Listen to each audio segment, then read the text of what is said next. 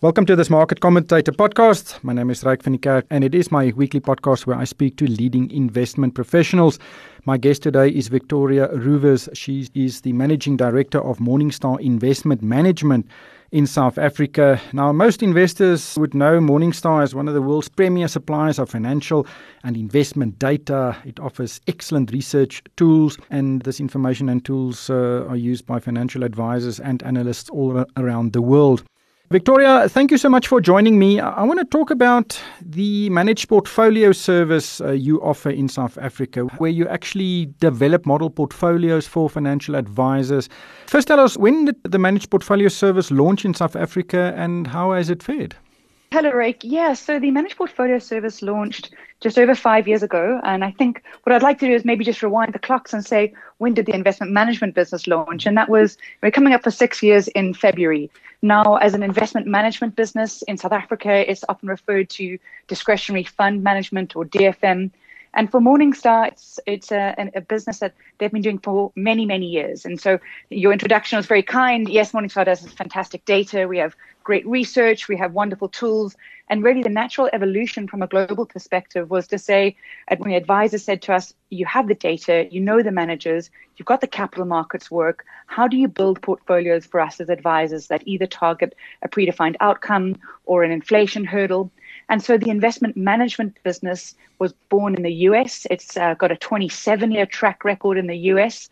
And the South African business is a subsidiary or just part of our global investment management business. And that was started in February 2015.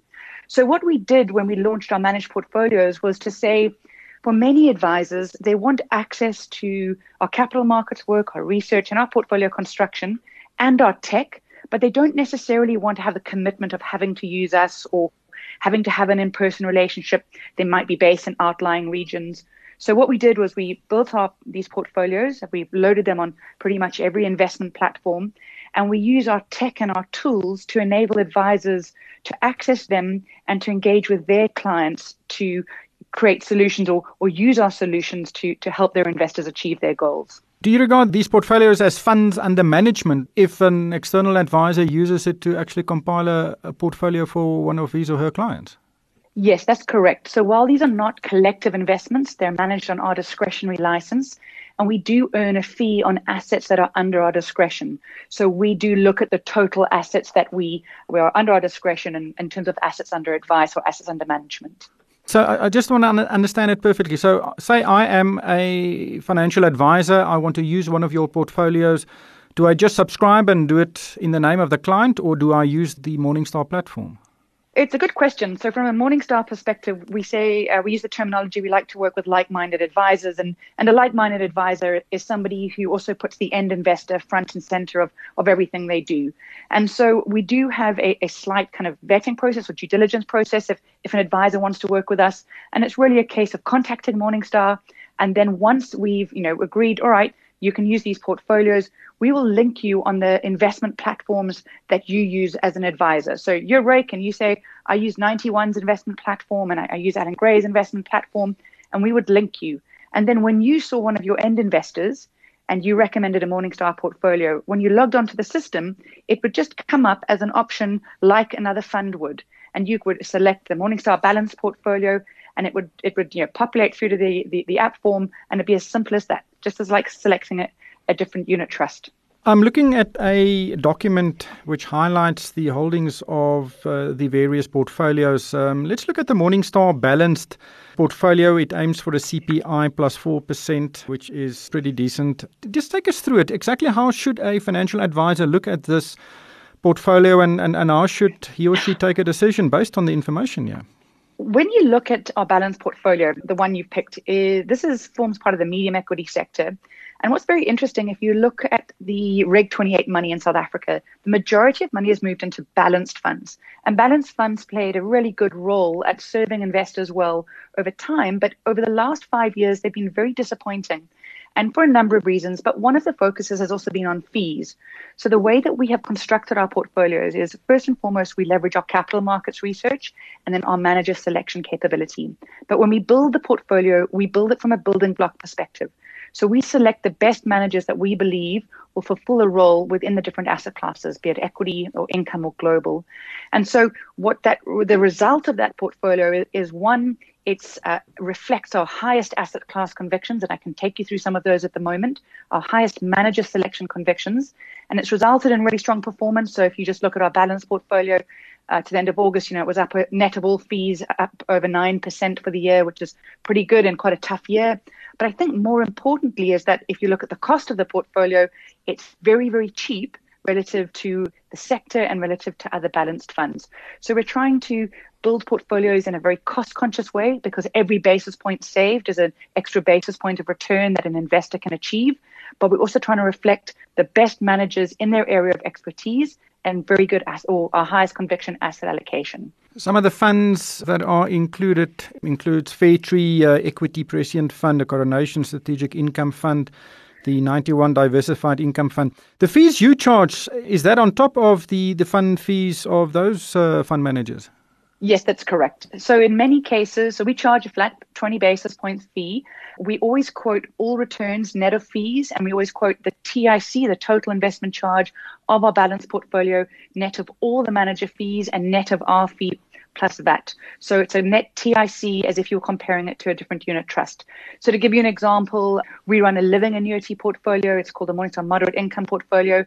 This portfolio targets a net income draw of 4% after all fees, and including all the underlying manager fees and our fee and VAT, it comes in at 91 basis points, which we think is very competitive in this environment for a portfolio that's got 50% in equities and 35% offshore, and got really good managers like Fairtree Equity in there and A-Lit Equity Prescient. So it's we haven't substituted manager selection for price. Why don't you just package this into a fund of funds?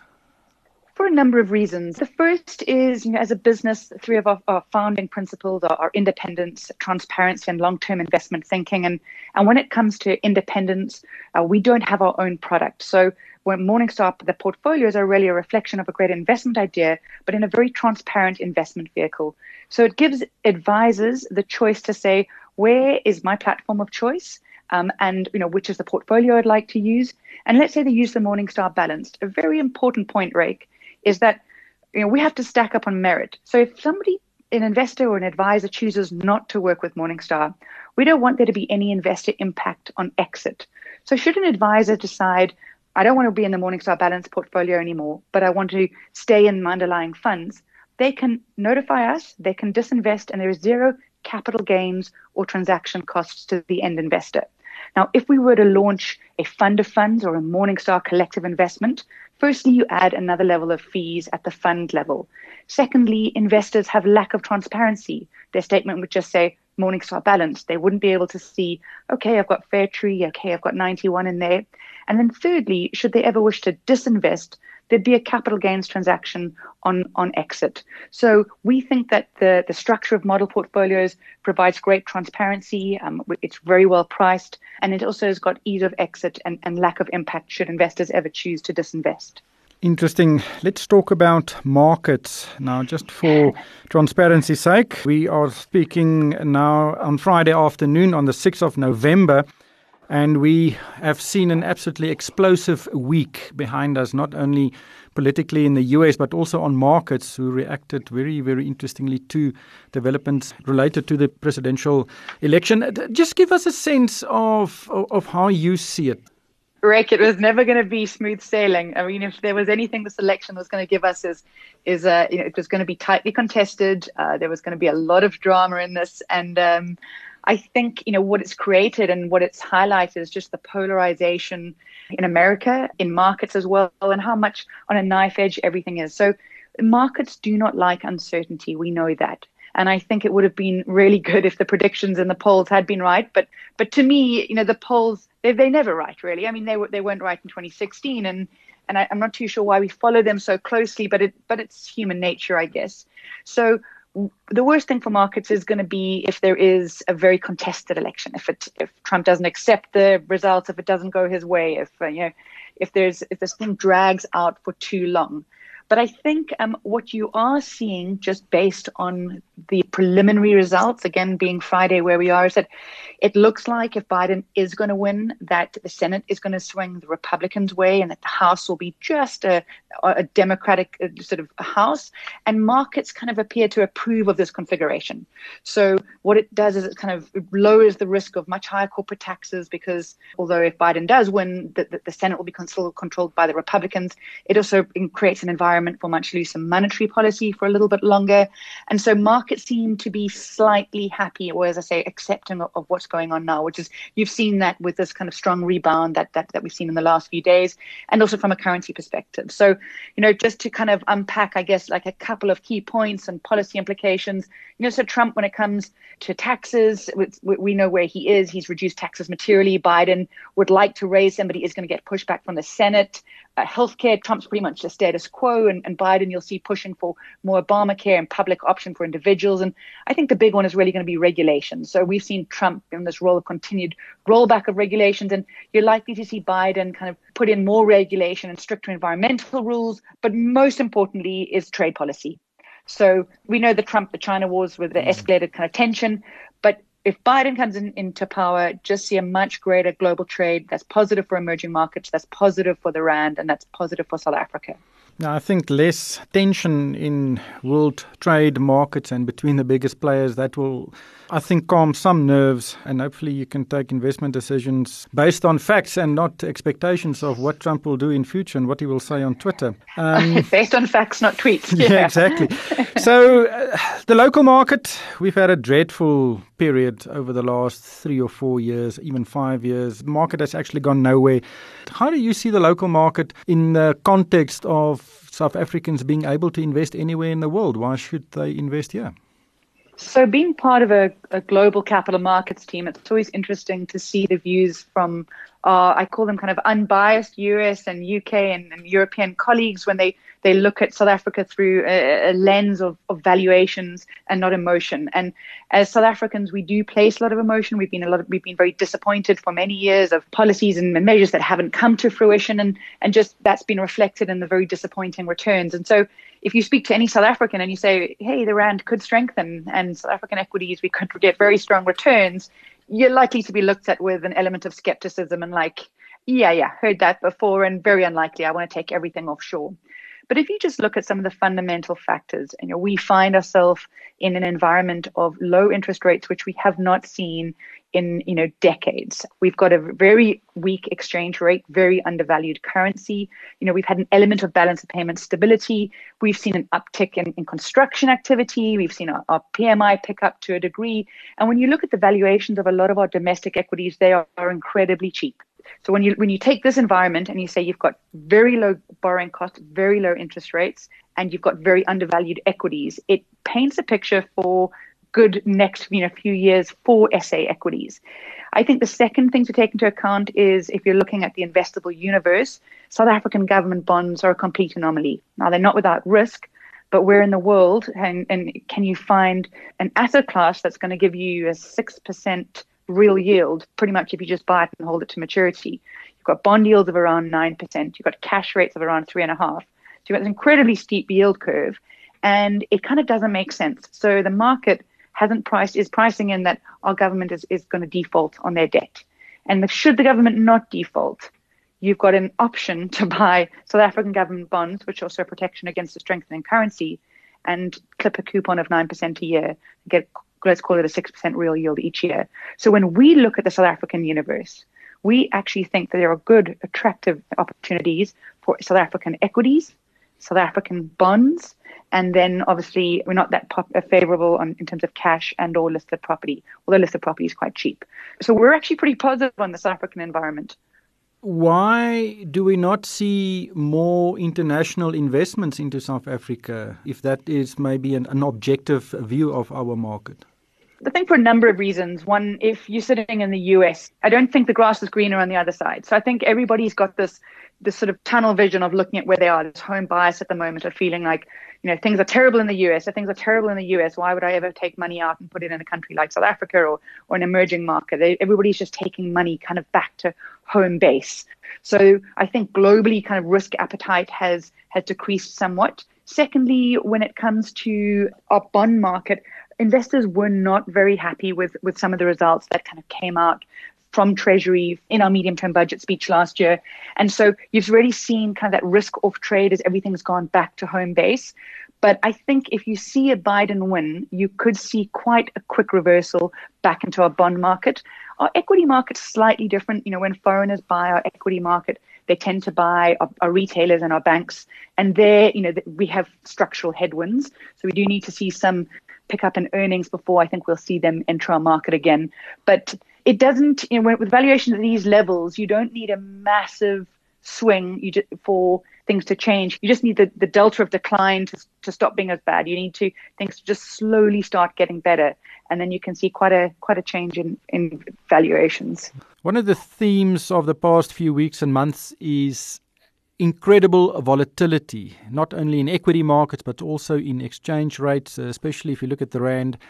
And that makes investments really, really complicated and emotional. Rick, I think the concept of long-term investing is often spoken about, but it's very hard in action in reality, because not only is there access to data on your fingertips, and there's this kind of desire to look at it, but whether it's machine trading, whether it's big algos driving markets. In the short term, people talk about what this equity fund's done over 1 year.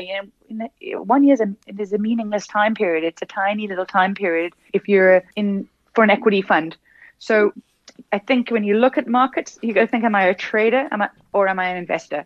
And if I'm an investor, then time is your friend and impulse is your enemy. And we would say, look at the news, but don't really act on it. Make decisions for the long term, and the volatility is absolutely something that's here to stay. Just the awash of money that is in the system, mainly because rates are so low. And I said the systems have changed in terms of the big drivers of investment. So you use volatility to your advantage if you see screaming opportunities that arise. But in the short term, the swings and the roundabouts, let them be water for a duck's back. They shouldn't change your investment strategy. It shouldn't change your strategy, but it can change the way you look at asset managers. Of course, Morningstar ranks the asset managers and the different collective investment schemes according to performance, and you do that really, really well.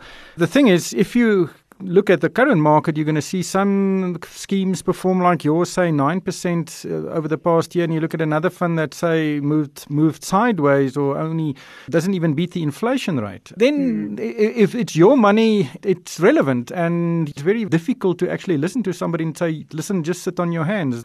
I know. It's a hard strategy to say, which is why when we look at picking managers, performance is really the byproduct of a good process. Most of our time understanding the process of the manager, and when we look at the process, we want to look for three things really. Is it a process that's easy to understand?